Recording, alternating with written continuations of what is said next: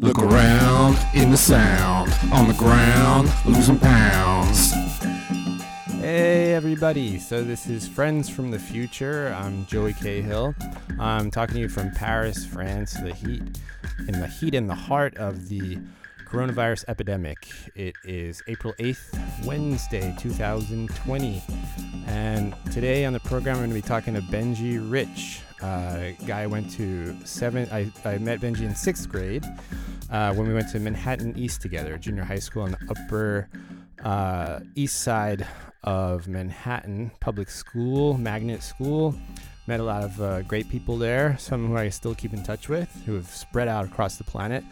And that's going to be kind of the point of this podcast program thingamajig, where I'm going to speak to different people I've met, talked to, or really old good friends who I miss, who are in different places and are going to give me some insight as to what's going on around them, what they're up to, and how they're seeing things as we are moving through this whole cataclysmic event that we're dealing with. It's really hard in a time of crisis to get good information, or I think these days we all question the information that we come into contact with a lot more. So I don't know about you, but if a friend of mine in California tells me what it's like in California, it's going to mean a lot more to me than when I read something in the LA Times. So my idea was to actually speak to people directly and just, see what things were like outside their window, out on the street, that kind of stuff. And, to put it up here and to kind of start talking about it that way. At the same time, in my own little experiences with this whole coronavirus thing, I definitely became like a news junkie in the first few days. I couldn't stop reading about what was happening everywhere. And the first few days, meaning the first few days, it became an urgent, recognized problem in the country where I live, because it was obviously that in plenty of other places before it came directly to my attention and the attention of everyone else living in this country. So it's kind of fascinating because that moment of awakening went country by country. While we were all freaking out here in France, suddenly, in Italy, it was sort of like, well, welcome to the party. And, in China, they're sort of, looking at us, shaking their heads like, well, you didn't see this coming. And while we were freaking out here in France, in America, it was this kind of fragmented, state by state decision of whether to take it seriously at all. And even the places that were taking it seriously were way behind what we were experiencing. So it was this strange kind of viral telephone game. I think there's a kind of different national characters that are emerging, and you're seeing the way that people deal with things really sort of depends on what that country's like in the first place, what it, how it deals with health, and kind of the just general character of the country.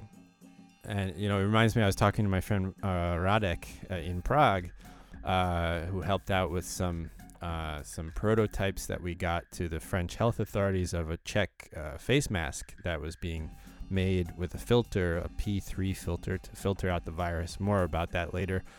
And my friend Radek was talking about, different countries' reactions, and he was laughing about how the Czechs had no problem sewing all these little masks and quickly adopting the idea of everyone having a mask and everybody getting really into, like being at home and with their, little hobby making these masks in this very kind of homemade artisan type way, which is very Czech. And he was laughing about, the French reaction to, wait, what? I have to wear my underwear on my face? So, yeah, Benji Rich. His last name is spelled Reich, but I got Americanized into Rich, I think, somewhere along the way.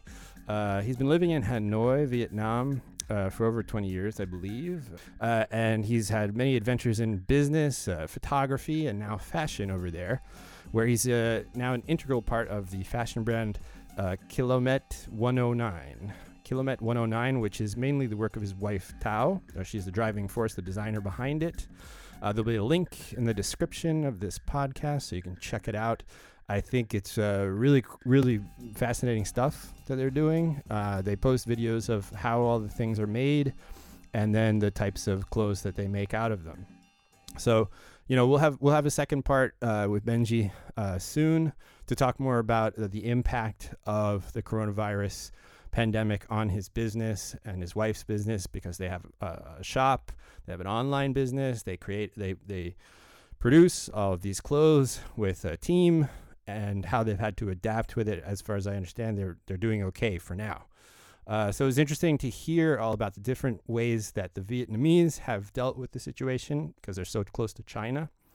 And as a former New Yorker, born in New York, to hear Benji's reactions to what's going on in America and how New York is dealing with the situation. Check it out. This is Friends from the Future #1 with Benji Rich. Look around in the sound, on the ground, losing pounds. So Benji. Ben. Yes. Yes, Benji. Ben Rich. Benji Rich. Yes. So we went to junior high school together, right? We sure did. Manhattan East. Manhattan East, on the Upper East Side of Manhattan. That's correct. And now, where do you live? I live in Hanoi, Vietnam. And that's where you are right now? That's where I am right now. It's where I've been living for the past 22 years. That's pretty crazy. It is crazy, isn't it? And if I remember correctly, you were not the greatest student of languages. I was not a very good student of language, no. I grew up in my household. I was actually born in France. That's what that. I knew there was some sort of weird French thing. You knew there was a French angle, right? So I was born in Paris. My parents lived there for about 9 years. Where were you born in Paris? Where was I born exactly? You mean which hospital? I don't know. Yeah. Or where were they living? They were living on Boulevard Raspail. Hey, Boulevard Raspail. Is that right near you? No, but it's not far. I think it was number 262. Like, I've been to the place where I was born into. I'm going. My first house. I'm going. I'm taking 262. photos. I have to check. No, I have photos of it, so I have to check the number. I think it's 200 something. So I'd have to check on the All number. right, check it out. I'll print up a plaque, and I'll glue it to the wall. Please do. Benji Rich was born here. So I was born there. My parents spoke French. They're both from the States, but they spoke French, but pretty much only when they didn't want me or my brother to understand what they were saying at the dinner table. Ah, okay. But I always had a really good accent, but I was a terrible student. Just in general, I was a terrible student. Yeah, I seem to remember you didn't like carry books or anything in your backpack. You had like a gigantic backpack, but nothing in it. Yes, that sounds about right. I think I had old lunches in there. Yeah, like a selection of the week's lunch. I had a selection of like ham and cheese sandwiches. So when you're not good at in school, the subjects that you usually do the worst in are language and math. That was from my experience. Because like English and history and subjects like that, if you have any sort of background in current affairs and whatnot, you can bullshit your way through them. Mm-hmm. But with foreign languages and with math, you really can't just sort of do it from the seat of your pants. But so now you speak Vietnamese fluently? I speak Vietnamese, absolutely fluently, perfectly. I think the problem was, looking back on middle school and high school, the problem was that I just wasn't really motivated to learn. Yeah, sure. No, who was? Nobody. I mean, I used to get zeros on Spanish tests. I think I once got, I don't know if I got a 0, but I got like 8. I got consecutive zeros. The first Spanish test that we took in 6th grade in Miss Chalemi's class. Miss Chalemi. Litsky. Shout out. I think it was maybe Miss Litsky. Shout out to Miss Chalemi. I don't think she spoke Spanish. I don't think she spoke English either. Okay. So, the first test. The first test, their question was, how do you say goodbye in Spanish? And I remember Eric and I looking at each other. Eric was a classmate of ours. Now he teaches at Harvard, right? Yeah, now he's the director of a big program at Harvard. And and actually, funnily enough, the program he's a director of trains teachers. Yeah. And so you looked at each other. um, we looked at each other and we both, I tried to ask, what do you say? How do you say goodbye in Spanish? And he looked at me with this completely blank look on his face. And so we both ended up leaving it blank. And then when we went over and she said it was adios, we were like, oh my God. It was really bad because that was probably the only word that we actually knew. So when But when did you I start think to it was just the care? pressure of taking the test. When did you start to care about I trying think to I, learn a language?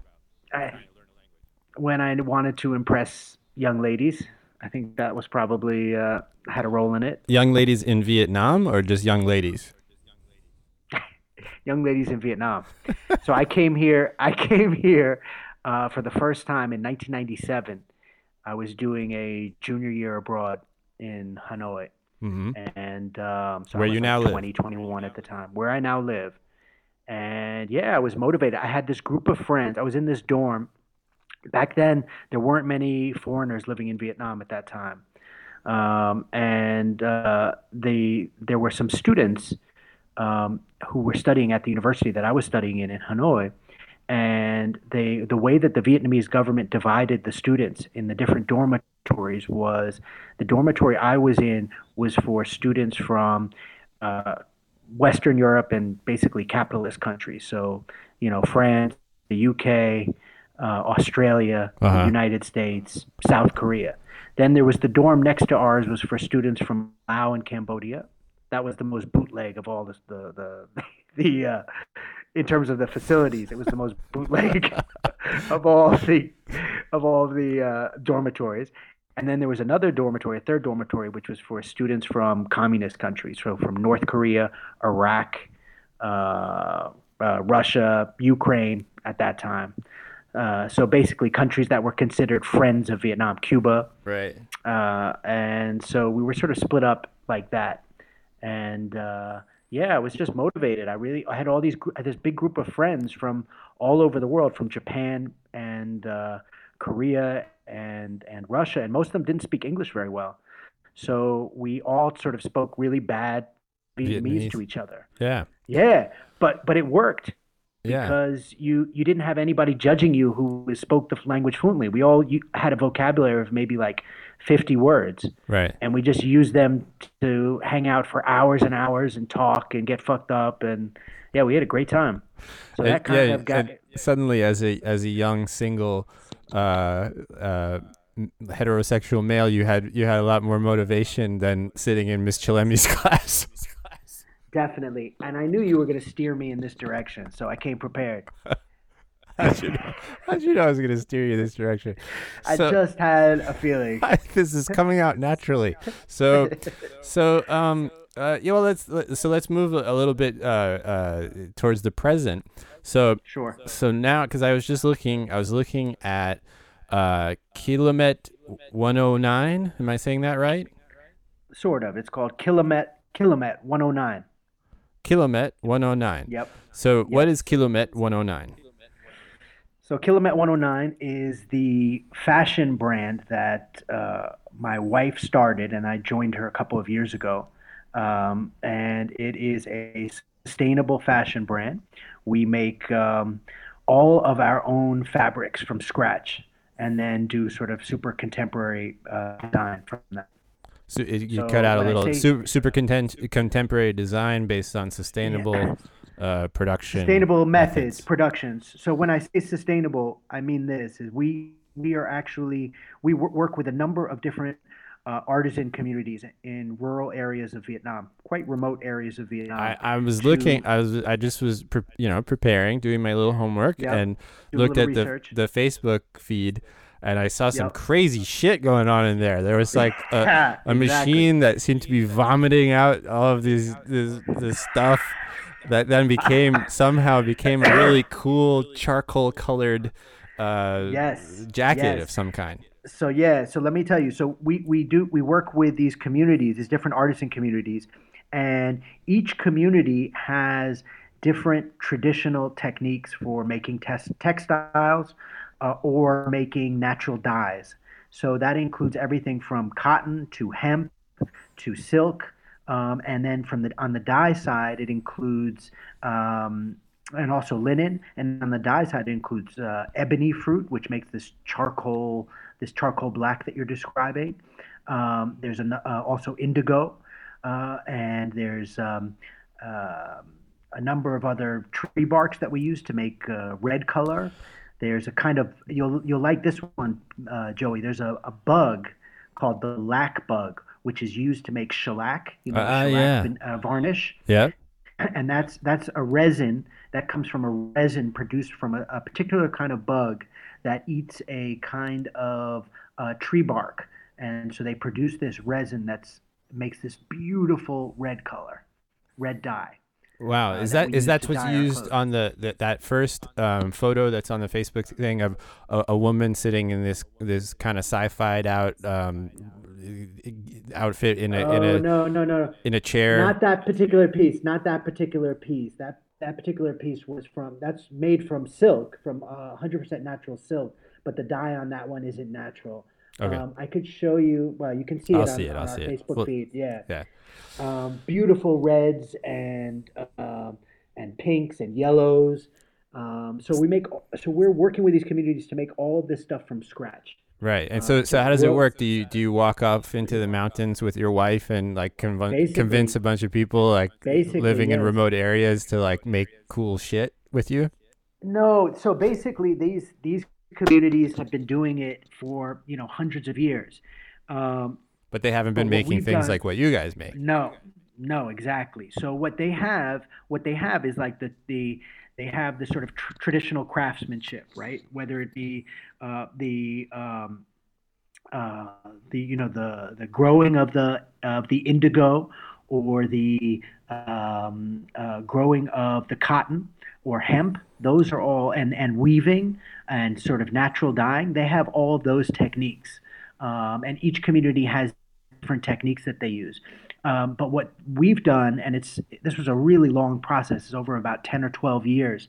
Um, we've introduced we've worked with these communities to do tests and to do a lot of playing around on colors.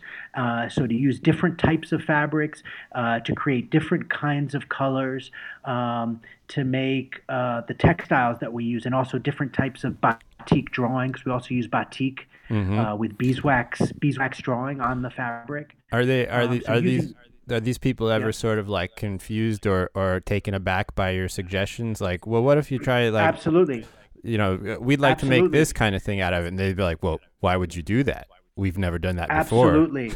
Absolutely. That's absolutely exactly right. So there's a lot of failures that have to happen, but that's why it takes a long time because you have to earn a level of trust. And that trust is not just financial, but that's part of it, right? The trust that you're going to always buy, even the mistakes that they make, Yeah. and that it's worthwhile for them to do. But that trust is also, more importantly, is really a creative trust because it's a collaborative process. Right. And so that trust had to be earned through not just through going up there a lot of times and ordering a lot of different kinds of fabrics and saying, you do this, you do that. It had to come from my wife, and this is really a credit to her. She spent a lot of time in these communities working directly and learning how to do all of the steps in the process herself. So she basically became a dye master herself. So she's not just she has the knowledge and the level of craftsmanship to be able to do all the dyeing herself. But then she works with these communities to tweak certain aspects. She knows the areas where you can put a little bit more of this or take away a little bit more of that to create really interesting new color palettes. Right. So So they she's can't been doing that. they can't like jerk her around or sometimes just be like, well, we don't want to do that. And she's like, no, you try it like this, right? Well, there was some resistance on a few different times where we did some experiments, and there was a bit of resistance. For example, that was one time she made indigo with this one community, and the indigo that they make is very very dark blue, almost like a black. Wow, It's that like a must be midnight something. blue. Hmm. Yeah, it's beautiful, beautiful color, and that's what they use in their outfits that they wear, their traditional outfits that they Mm-hmm. wear.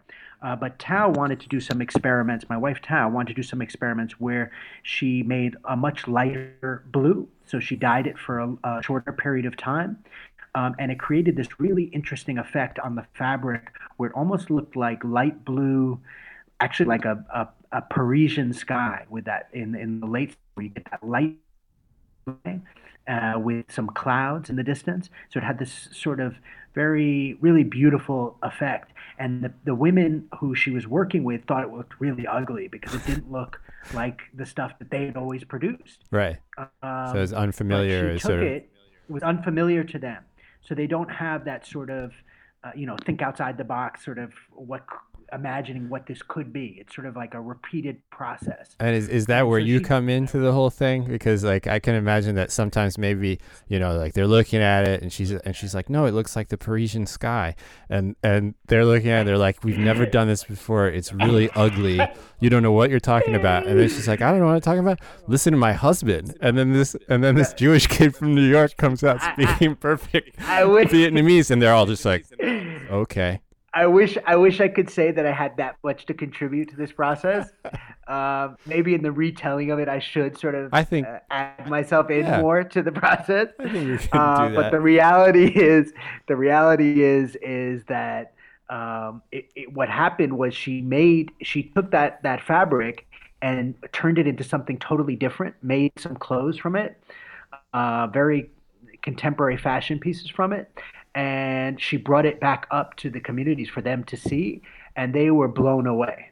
Okay. Um, So let's and so let's go back to just yeah, so then sure, you learn to speak Vietnamese, well enough to yes, have some fun with your friends on this course and everything, and eventually to speak to Vietnamese women, and so one of them, what's her name, Tao, what's your wife's Tao, Tao, so she becomes, so you speak well enough that you convince her to become your wife, I assume, yes. and so. Can you talk just about like meeting? I was told that until not that long ago that foreigners Hmm. couldn't marry Vietnamese women. Is that true? I don't know when you say not so long ago. I mean, it was not. Like 10 years ago, maybe. No, no, no, no, no. You could marry. I mean, I don't know when it was first allowed, but like for example, the U.S. and Vietnam normalized relations in 1994. Bill Clinton, it was under Bill Clinton's administration that they normalized relations with Vietnam, and I think after that time, a Vietnamese national could marry a foreign national, but there was just a lot of hoops that you had to jump But it through wasn't in order easy. to do the paperwork. Exactly, it And wasn't yeah, easy. So when I got married, because my wife is not from Hanoi, we had to go back to her hometown, which is located actually 109 kilometers from Hanoi. That's what the 109 in Kilomet 109 comes from. okay. Um, Kind of reminds me of so Fahrenheit 451. exactly, but without there's no burning going on. We're growing. We're building something new. We're growing something new. We're not burning. Okay. So, um, so we had to go back to her hometown to do all the paperwork, and it was a bit of a nightmare. There were like a lot of, had to pay a bunch of bribes to get the paperwork done. Uh, you'll like this, Joey. It was very on the paperwork that we had to fill out. The official paperwork from the Justice Department of Taiping Province, which is where my wife is from. The paper said marriage registration with a foreign factor. That's what it was said So you in were a foreign Vietnamese. factor. I was a foreign factor, exactly. That- I've never been so proud. you should. I think you should do a trap album with that title. Called foreign factor. It'll be big in Vietnam. I I like that. So what so did your wife Tao, did she think it was cute when you speak Vietnamese? What do you speak together now? When we're speaking to each other, Yeah. we speak Do on those rare occasions. on those rare occasions when we're not grinding our teeth. Yeah. So what do we speak? We speak both. We speak both English and Vietnamese. It really depends. Yeah. I mean, both of us are fluent in both languages, so it's really not. I mean, what do you do with your wife? Yeah, my You're in a wife's similar situation. my wife's English is better than my French, I would say. My French is, Okay. perfectly serviceable and all that, but I make lots of mistakes that she doesn't because she actually studied it in a school environment before she hit the road, and I studied it on film sets On the where I was streets. the director. And just eventually got the courage up to stop responding to people who would speak English to me Right, here. right. So, but I never really, Is it? I studied a little. I could never afford good courses. So like the first person who taught me French was a Polish girl. She was a student. A Czech guy. And that was good, right? That got you to, Oh yeah, to feel no. more comfortable Oh, I because could she without spoke that. fucked up French too, right? Oh, without that, I couldn't have. I had, I think you have to like sit down and have somebody who has some kind of pedagogical idea, explain Right. to you how a language works, or else you have to be some kind of genius. I'm okay with languages because I see it as a game, and it's kind of like a memory game in the beginning, Right. and it's just fun because you have these direct results, like you were saying, like you can just you say stuff and maybe it's in the wrong order or And something. magic but happens. yeah, and like suddenly like you got a job, like you got a place to work. Oh, yeah. You got a girlfriend. You have like a cool restaurant you like to go to. You have like all these different things happening, and it's just because you made some kind of attempt and I think Absolutely. it kind of It's definitely one of the best things, or if not the best thing that I did in my time here, just because on all different respects, in terms of socially, in terms of the worlds it opened up for me here, for jobs. In my career, I've done a number of different things in my time here, really interesting jobs, and a lot of that was due to the fact, particularly 15, 20 years ago, that I spoke the language so well, that I was able to sort of be sort of the trusted conduit between, on a lot of interesting projects. And so it's been really great. Plus the fact that everywhere you go in Vietnam, people just appreciate that you're making an effort. Yeah. And when you speak really well, I mean, it got to the point where when you get to a certain level where it goes from a tremendous appreciation to people don't really know what to do with you. And Yeah. actually, they can become more guarded. I had that happen, particularly in business settings, where some of the people that I was working with were they didn't really quite know what to do with me or what to make of me, because they liked the idea of working with in an international environment and working with foreigners and having foreigners attempt to speak their language and have it be cute and all. But when you're like making presentations, formal presentations in Vietnamese, they don't know. It's not in their Yeah. normal way of dealing with things. So Throws them kind of off.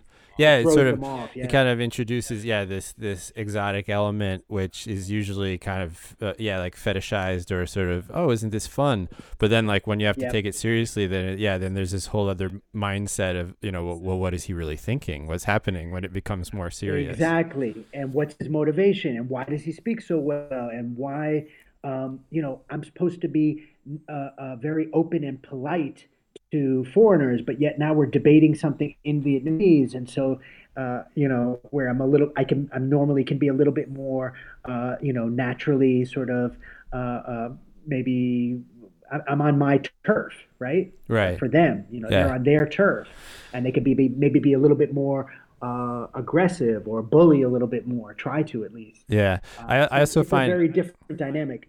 Yeah, I think there's always kind of a language tug of war in places where like probably a lot of people in Vietnam are depending. I don't know what's the most spoken foreign language there. Is it English? English now, yeah.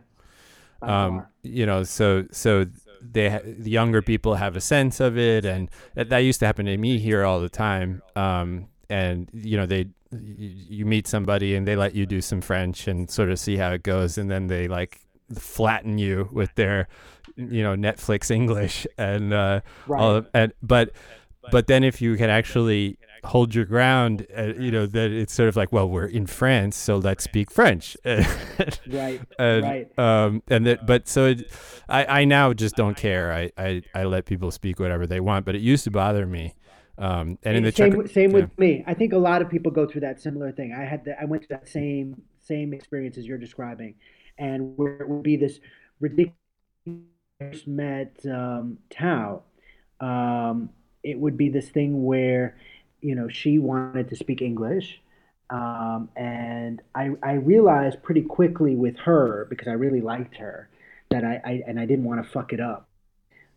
So I felt that it was better to just let her speak English, to the point where she had trouble saying something or ran out of the vocabulary or something. And then if I said it in Vietnamese, then it was sort of more, it came naturally, it came up naturally, rather than this ridiculous scenario which used to happen where one person, the Vietnamese person, is trying to speak bad English, and the American guy is trying to speak really bad Vietnamese. Yeah. It's like this doesn't make any sense at all.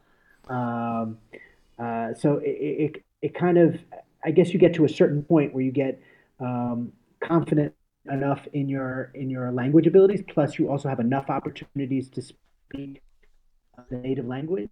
Hmm.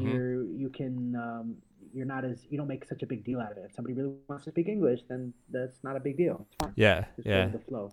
So listen, let's talk a little bit about, because one of the ideas here was to talk about what's happening right now with the Yep. coronavirus, COVID-19, and all that.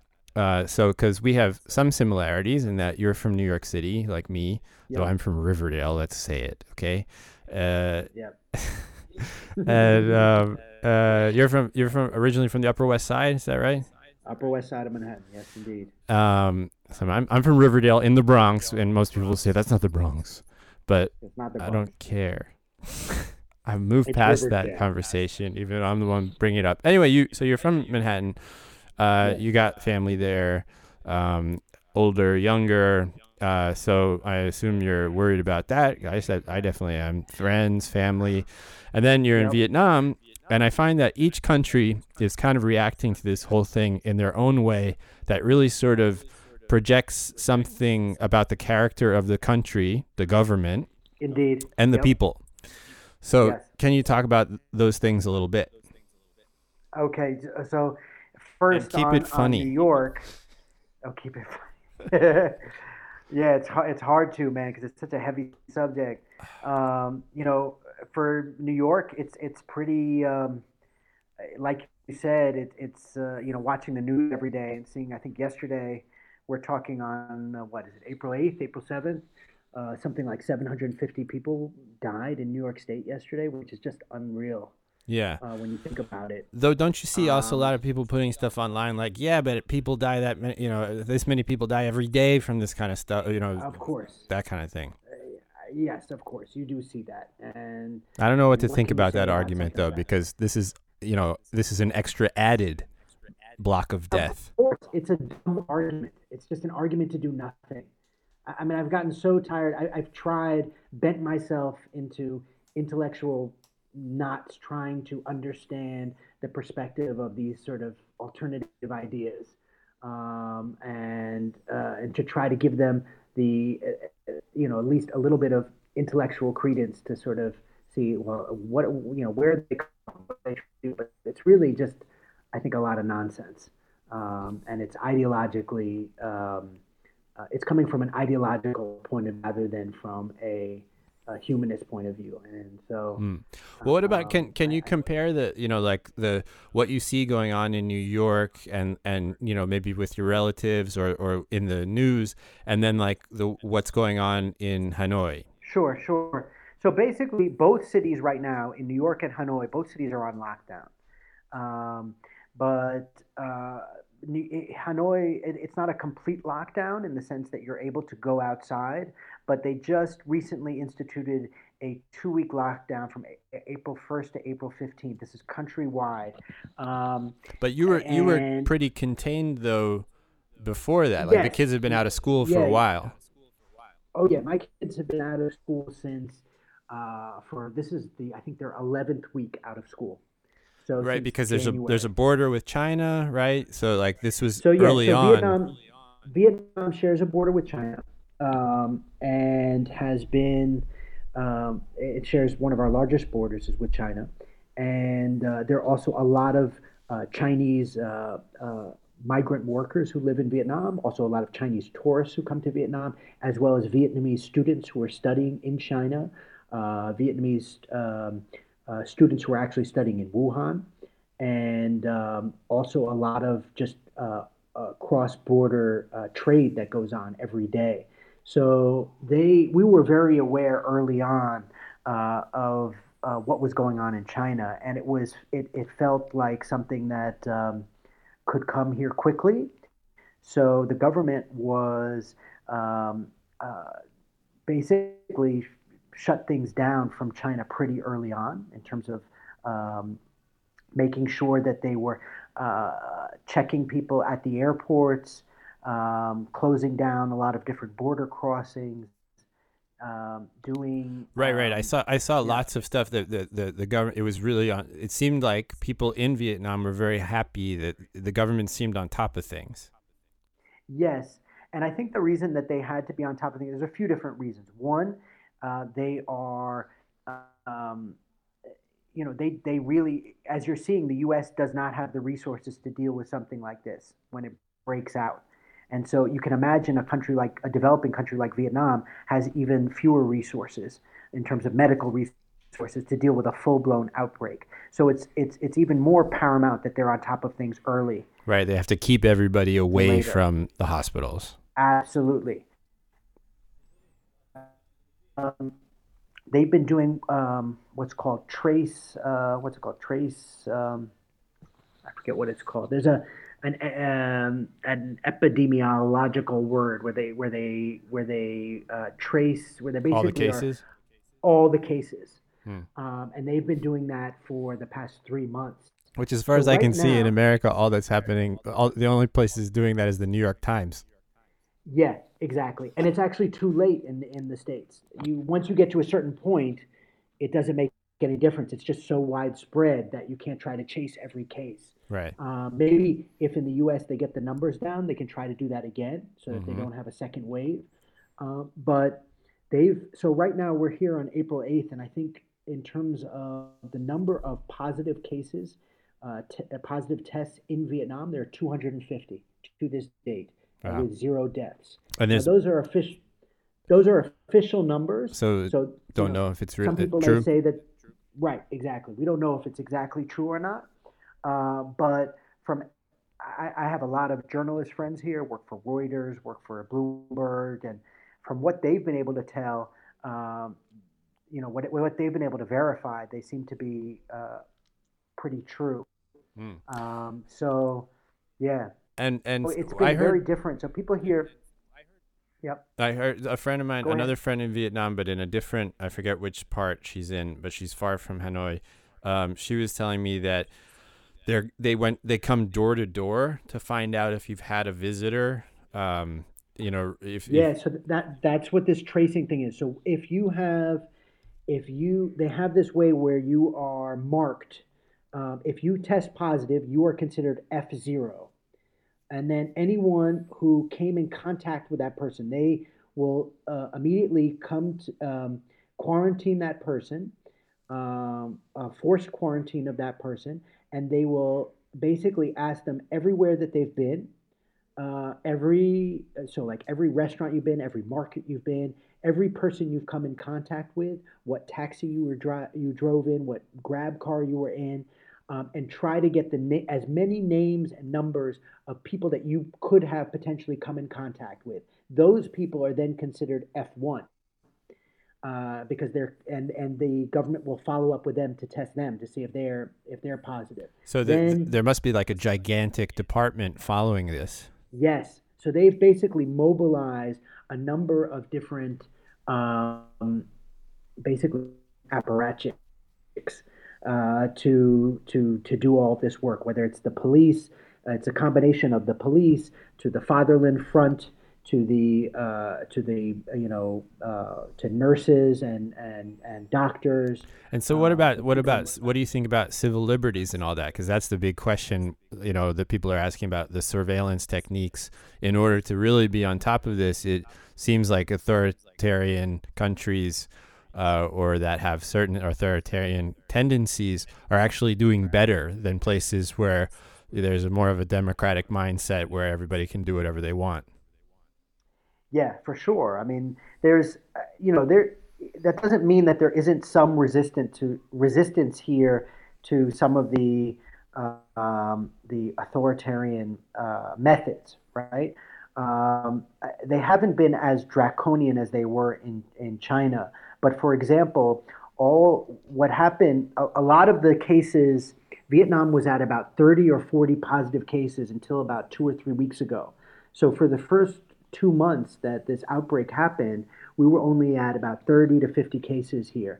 But then there was this massive influx of Vietnamese students who were studying abroad. So basically, the children of wealthy business people and party officials who've been studying in France, the UK, the United States, who saw what was happening in those countries And had to come back. Yeah, and came back because they were, they were scared or they wanted to be close to their parents or their parents wanted them back. And a lot of the new cases have been brought back by those from those students. But those students had to, upon arrival, they basically had to go to these forced quarantines for 2 weeks that were these basically army barracks in various and hospitals and empty schools. Right. I saw that on the news. Lots of hotels right. and yeah. Hotels and stuff like that, where they had to be holed up for a couple of weeks and be tested regularly before they were freed.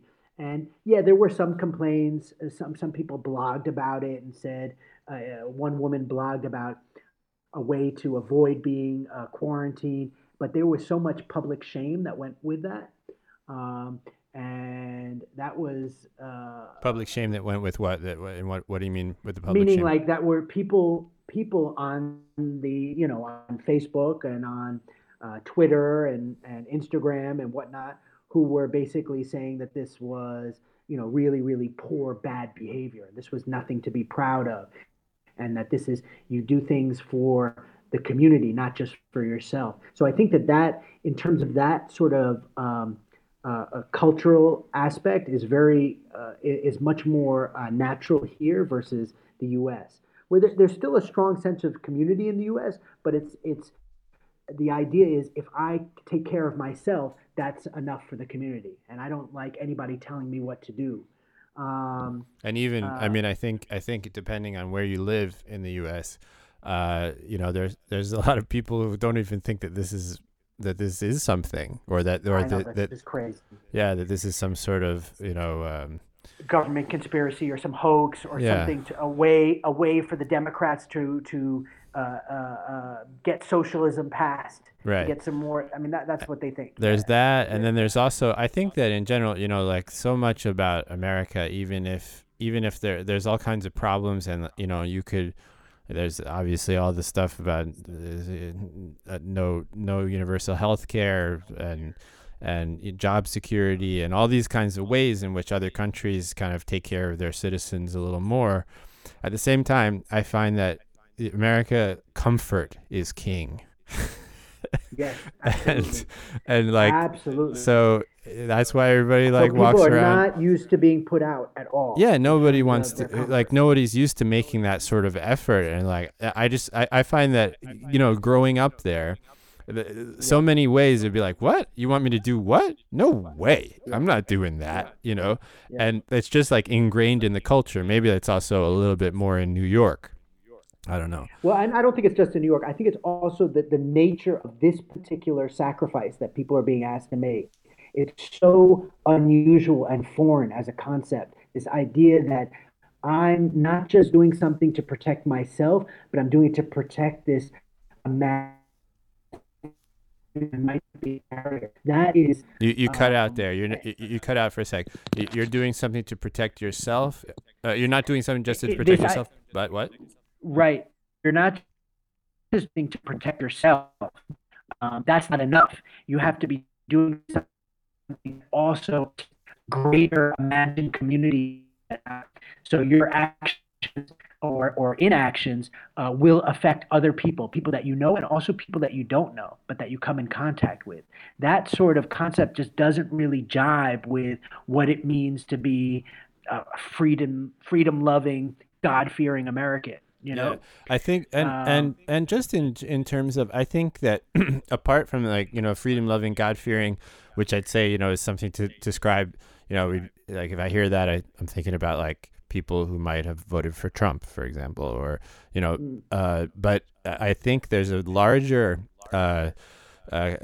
description, or descriptive about Americans. That's just individualism, and it's something that I think about here a lot, because even though France is, full of people who want to express themselves and be their own person and everything, they have a kind of underlying sense of more of a social connection, because they have these socialist foundations in the society, with the school system, health, job, all the different types of security that you have, that kind of make people feel like they're a part of something, instead of just going out and, the kind of the frontier aesthetic of, like, I'm in my cabin and fuck all y'all, I have a gun. And you don't have to have a gun or a cabin to have that in your head. Like, I think when we grew up in New York City, we had that in our heads. Yeah, no, I agree. I mean, I think well, in the cities, I won't just say it's New York. I think it's in a lot of the cities, especially in the sort of more professional neighborhoods where people are very educated, they've got good jobs, they're just very much their identity is very much tied up in their career, and that is and in feeding that career now, they're doing their part. That's the social. Wait, you got to say that last part again. That's the way that You they got engage. to you're cutting out. Sorry, hear me now? Yeah, it's just the internet's cutting out a bit. That last point, you should make it again. Now I don't hear you. Hello. Yeah, I hear you there. Okay, yeah, now I can hear you. Okay. Can you hear me? Yep. Yeah. So make that last point again. What was I saying? I was saying that Individual is where I don't know. am. Yeah, I think that people people what you were talking about before about people being used to these creature comforts and going for self and doing and as if that's a patriotic act, um, and it doesn't that that what you were saying before, that idea that we're not sort of interconnected, that lack of interconnectedness beyond your immediate your immediate group of your family and friends or work colleagues or church, but that you're connected to something that's much bigger, a much larger project, is it's not something that you feel all the time because you don't. Not everybody has to contribute to that. It's Yeah. not. It's not part of the system that you contribute into. I mean, it is to a certain extent, but not to the degree that it is in Western Europe or that it is here in Vietnam.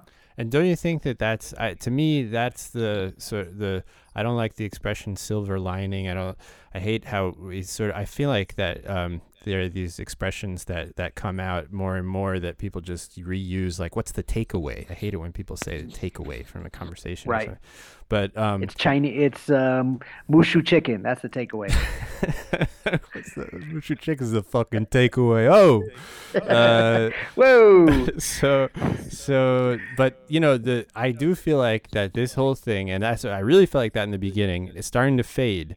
But that's actually one of the reasons why I wanted to do this podcast program, whatever the hell this is that I do think that it really is that this whole thing, there's something positive to be gleaned from it, that we are all a part of something together, that there's some rather drastic changes that we can actually put into place to make the air better, to think about, if all of these planes need to be circulating, to, that the ecology is one thing, but I just feel like that in so many countries, this crisis is highlighting that we've elected the wrong people and that the priorities are completely backwards. Right. So, do you It think does. do you It feel does hopeful? allow. It does. I feel mixed. I oscillate back and forth between being optimistic and being pessimistic. I mean, I'm optimistic. Clearly, there is going to be a greater demand, popular demand for those types of social programs that you're used to in France and in Western Europe, but that in the U.S. have seemed elusive for so many years. And we're used to it here, but it's at the same time as being It's dismantled. under I mean, threat. Exactly. politicians like Macron now, they're every time they go on TV, they thank the health system that they have systematically tried to dismantle. Exactly, exactly. So that on one side, at least in the context of the United States, where we're both from, I do feel hopeful that there's going to be basically a lot of the things that Bernie Sanders was calling for in his campaign. Now, whether he was the right messenger for that or not, that remains to be seen. Clearly, he lost. He wasn't able to get the votes that he needed. But I think there's some of the ideas that he was pushing for, like universal health care as a right, like the needs of focusing on the needs of young people.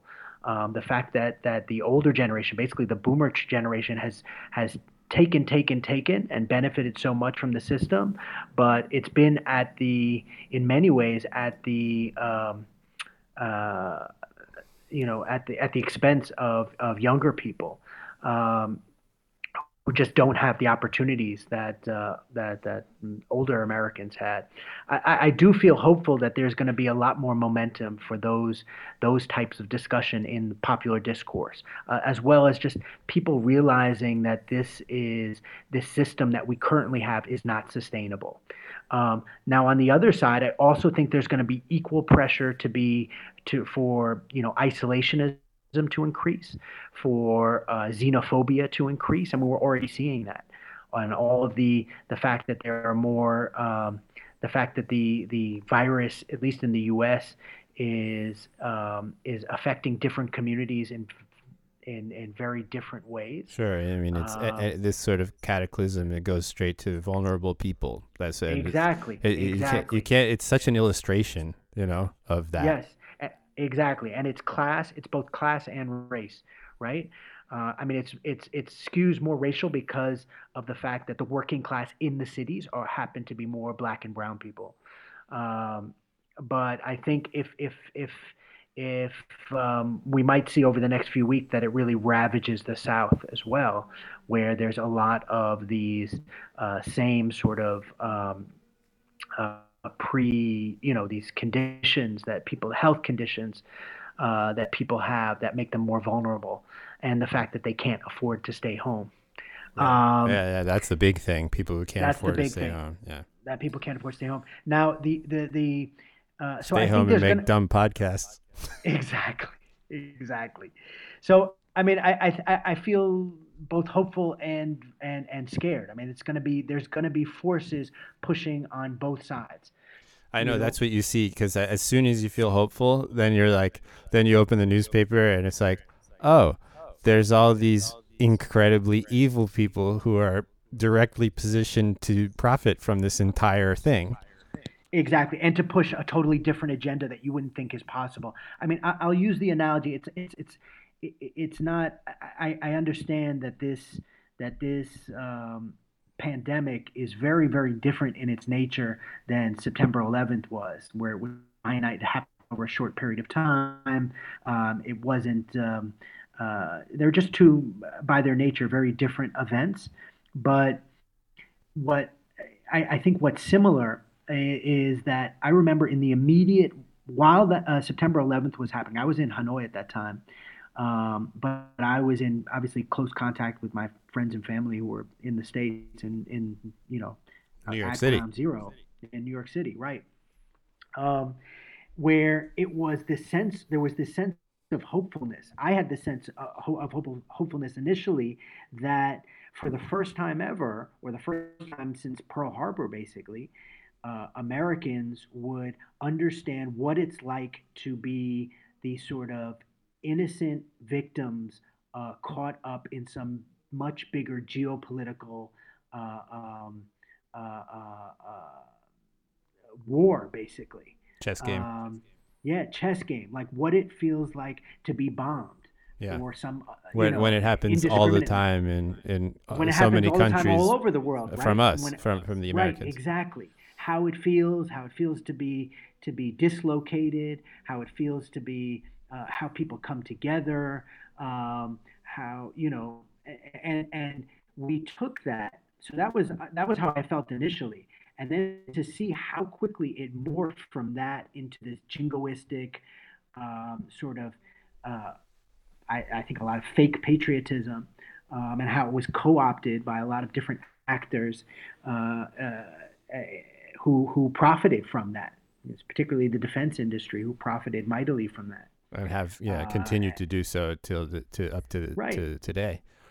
to this day, and how we spent that love that we got, that genuine love and camaraderie and cooperation that we had at that moment when that happened, and sympathies that we had from our friends all over the world, and how we chose to spend that capital on the bullshit that we chose to spend on Afghanistan and Iraq. I mean, it's just, I mean, that is really was the turning point. It seems to me, in Yeah, terms of I dysfunction. yeah, for sure. And I think that what's missing is kind of feasible and feasible ways for people to engage that will make any kind of a difference. But it's funny because when you see what's the reactions and the kind of strategies that are deployed to deal with this kind of problem that is a cataclysmic problem like a pandemic, and suddenly you've got somebody like Jared Kushner speaking on as to what should be done with a gigantic superpower country.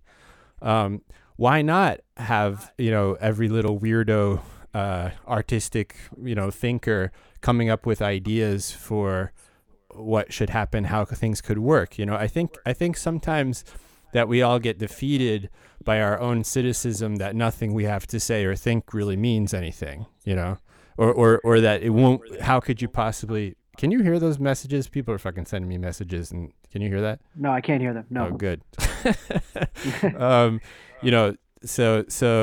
I just think that perhaps there needs to be a bit more kind of a general sense of hope, but paired with activity that is original in its No, I think what you're getting to is this idea of increased sort of civic engagement, particularly on the local level, and you're really seeing that,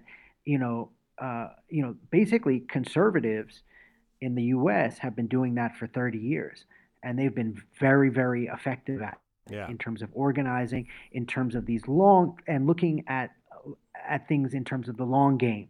yeah And you're seeing the fruits of that now on the Supreme Court, on a lot of the different policies related to a number of different issues in different states. And the Democrats were not as organized, and were thinking more about, or progressives, if you will, more about. I think, as long as we have a president that we like, then that's enough, and it's not. And so this actually predates this pandemic, but I've been quite hopeful about the increased sort of involvement on a local level of people in the sort of civic discourse, because that's really where things happen. Whether you're talking about housing issues, it doesn't happen at the federal level. I mean, part of it happens at the federal level, but where the real decisions that are made that actually directly affect communities is that happens at local levels, yeah wherever you are in the country. And Whether what you're in about a rural area. what do you think? Yeah, so I'm hopeful about that. What do you think for like people like yourself? You I know you take photographs and you work up with with your wife on all the clothing and everything, and she's obviously a designer involved in creative pursuits. What do you think? What can creative people do that's always my question, because that's what I am, and I often think to myself, yeah, but none of your dumb ideas matter, or it's not gonna make a difference. It all may make someone laugh or something, but how can you actually have some part of a meaningful change? I don't know, man. I mean, I think. Come on, I want an answer. I mean, I think keep doing what you do, man.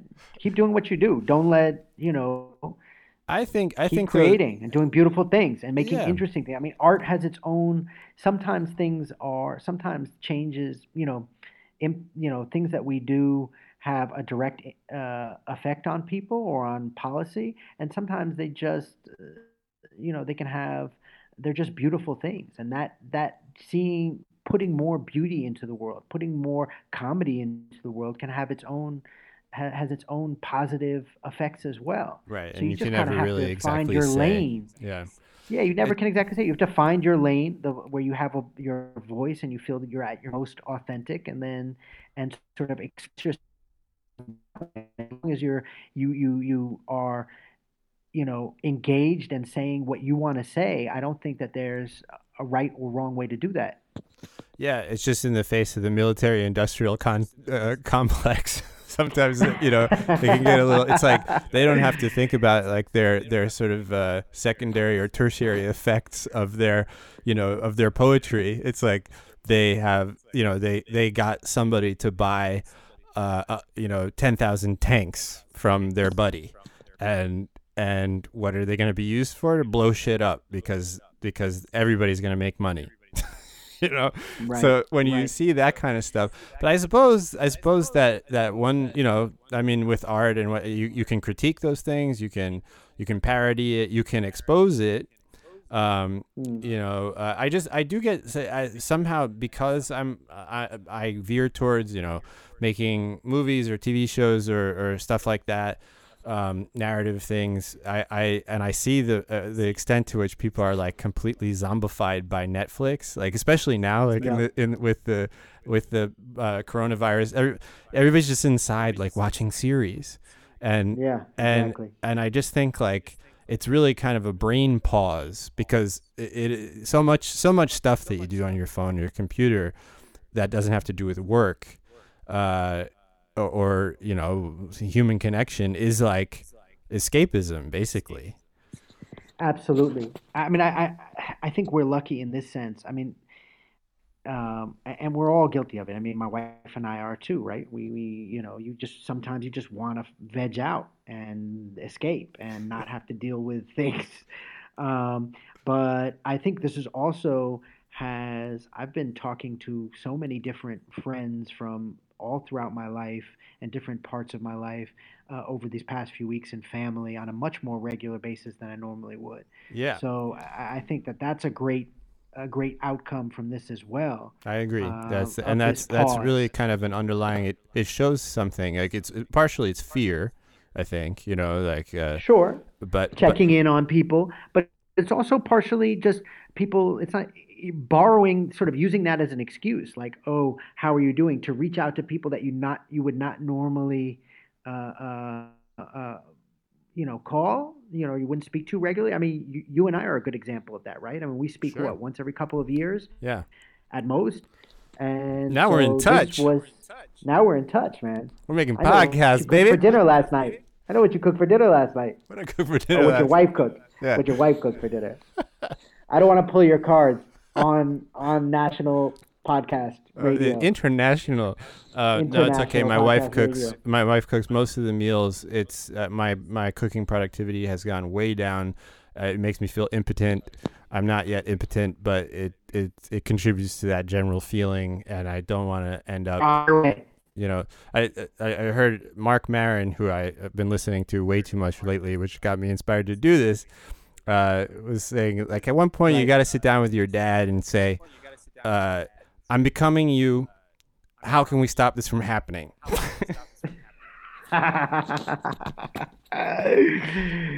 Is that, well, I had a different sort of upbringing where my dad was like super. He was the super chef, man. I Ah, always loved cooking. I hate those He's a guys. doer. Yeah, I got a I friend like know. that. He's always just like, yeah, and then I take my motorcycle and I go buy like the best, meat or the fish and then I fry it up, and I'm just like looking at him and I'm just thinking, But yo, I'm telling you, this is something that you're talking about Netflix and vegging out. This is one of the things that's not like, all these people talking about you need to pick up a new hobby or a new skill or something like that. A lot of that is just putting unnecessary, you know, anxiety and pressure, adding another element of anxiety into our lives, right? Where something we that we're don't all need more doing that anxiety. Sorry. we definitely don't need any more of that. But what is giving us pleasure is eating, right? And so why not use that angst to get back your ass in the kitchen and go get some fish and get the best fish and get the best piece of meat and grill it up for your partner in crime. Yeah. All right, listen, man. I think we should leave it there because actually it's lunchtime here, and my wife's been messaging me when am I coming home? Because now, of course, we eat all things together. Because How is she doing? how's she How is doing? she doing? Is she freaking out? Yeah. No, she's fine. No, she's yeah. Hey, listen, we'll leave that for another. We'll talk about our wives next Okay. time and their mental states. Okay. But she's Sure. fine. She's fine. No, both her and my daughter are fine. My daughter is really becoming a teenager in the last few days. It's she's about to turn 13 Really? in June, and I think that this like the confinement has done something. She's really To her hormones? yeah, she's really hurtling towards teenagerdom, and just sort of almost every answer is turning into a sarcastic dismissal. Ooh. So Good luck. yeah, it's starting to like, oh, look at this. So it demands Yeah. a higher level of Zen mysticism from me. I can imagine. But you're still going into your office? You're still like walking out I of your am, house every yeah, day? yeah. It's like it's 5 blocks away from my house. There's nobody here. I interact with no one. I wear gloves. I have a mask. It's maybe a little selfish, but I don't think it makes any difference. And to be honest, I can't do the work that I do from home, really. So when I am What's working, the situation in Paris like right now? Well, today the big news is they've outlawed jogging, except in Oh my the God. morning and at night. So basically, from 10 in the morning till 7. You're not allowed to jog anymore, period. Which I think is kind of something to reflect upon. It is. Well, those joggers are assholes. They did it to themselves. That's what I think. That is also They're always true. bumping into people, They are always, even before all this, jogging really invading could. your But invading your space. But with this, because already here since this all started 2 weeks ago or more, I gotta find the days, count the days. We you can't go outside without a paper here. You have to justify what you're doing, and if it's for exercise, you can't be there for more than an hour. You have to write the time you left on it, and they're Really? out ticketing people 135 euros. Yeah. Oh snap, man. Yeah. That's crazy. Yeah, so you have to have this paper with you, which a friend of mine referred to as a bathroom pass in Yeah, junior sure. high school, and so now they've extended it to jogging, which at the same time is sort of like the only thing that a lot of people know how to do that makes them But feel wait, good. who fills out this pass? So you fill out your own pass? Yeah, I'm someone else doing can- it semi-legally. Like I just have the same piece of paper and I cross out the date and the time and I put a new one. And when I come to my office, this is a French thing. It shows a national characteristic. It's like, all right, there's a big problem. It needs we need to figure out how to solve it. All right, somebody print 15,000 forms. Right. Let's That's get some French. layers of administration on this thing. This is Napoleonic bureaucracy. Bureaucracy is a Yes. French word, my Yes. friend. Yes, Okay, yes. boy. There's some Vietnam learned a lot from French in that Yeah, respect. that's right. You put together some communist China and Yes, imperialist France. You got Vietnam. Yes, exactly. So it all comes full circle. All right, listen, I gotta go. This was wonderful Okay. to talk to you. Thank you for doing this. You too, my friend. You And too. we'll, By the way, we'll- Joey. Yeah. Joey. I played your album for my son. He loved it, and my wife. She loved it too. Thought it was really funky. The what? The The music. the hip hop thing? The music. No. Oh, Was my- it hip? Would sorry. you call it hip hop? No, your album. Oh my! Yeah, the demos. Okay, cool. The demos. Yeah. All right. Yeah. Well, we love it. yeah. Well, the guy who's producing that, he'll be one of the next guests on this thing, and then so when Okay, I cool. come out as a major artist, Kilomet 109 has to give me clothes. Oh, no doubt. Yo, I was thinking for the next project that you have, forget about whether it's you or it's Sci-fi? another music video or something interesting that you're doing, like something that will be, cool, that has a chance to be seen by a few people. Definitely, definitely answer me. Okay. We could definitely do a collaboration on that. Cool. Okay. All right, Benji, it's great to talk to you. All right, my friend. Let's do this again soon. Have a wonderful day. You too. Bye. So that was really great talking with Benji, with Ben. I'm really impressed by what he's doing with his fashion brand. I hope you'll check it out at www.kilomet109.com. Link will be in the description somewhere. Perhaps to some of the other things that we talked about, so you can check some other relevant information out about those things. They're going to do this fairly often, hopefully a couple of times a week. I'll probably be talking to somebody in the Czech Republic, in New York. Hope to be talking to my friend Radek in Prague, who's laughing about French people not wanting to wear their underwear on their face. Or my friend Steven, who drives the subway trains in New York City. He wasn't feeling so well, had some symptoms, and I hope he's doing much better now. And hopefully we'll be talking soon, because the point of this is to reach out to friends, figure out shit for the future, and have some fun at the same time, and stay inspired and not depressed. Check out Chris Rock's Good Hair and Mike Myers' Supermensch. They're both documentaries that are really unusual, that I don't think, if you haven't seen them, you'll probably be surprised by what you find these two guys have decided to do with their time. Okay, thanks a lot. This has been Friends from the Future. Is that the name of this thing? Friends from the Future, yeah. And talk to you soon. Okay, bye. Out of the hospital into the weather, my girl looked good, I didn't know what to tell her. The doctors, they told me it's just for one day, and then I'd see it all slipping away. Throw it up, falling down, turn green, and skip town. But Sherry, are you okay? You don't look so good. Sherry, I'm gonna take care of you.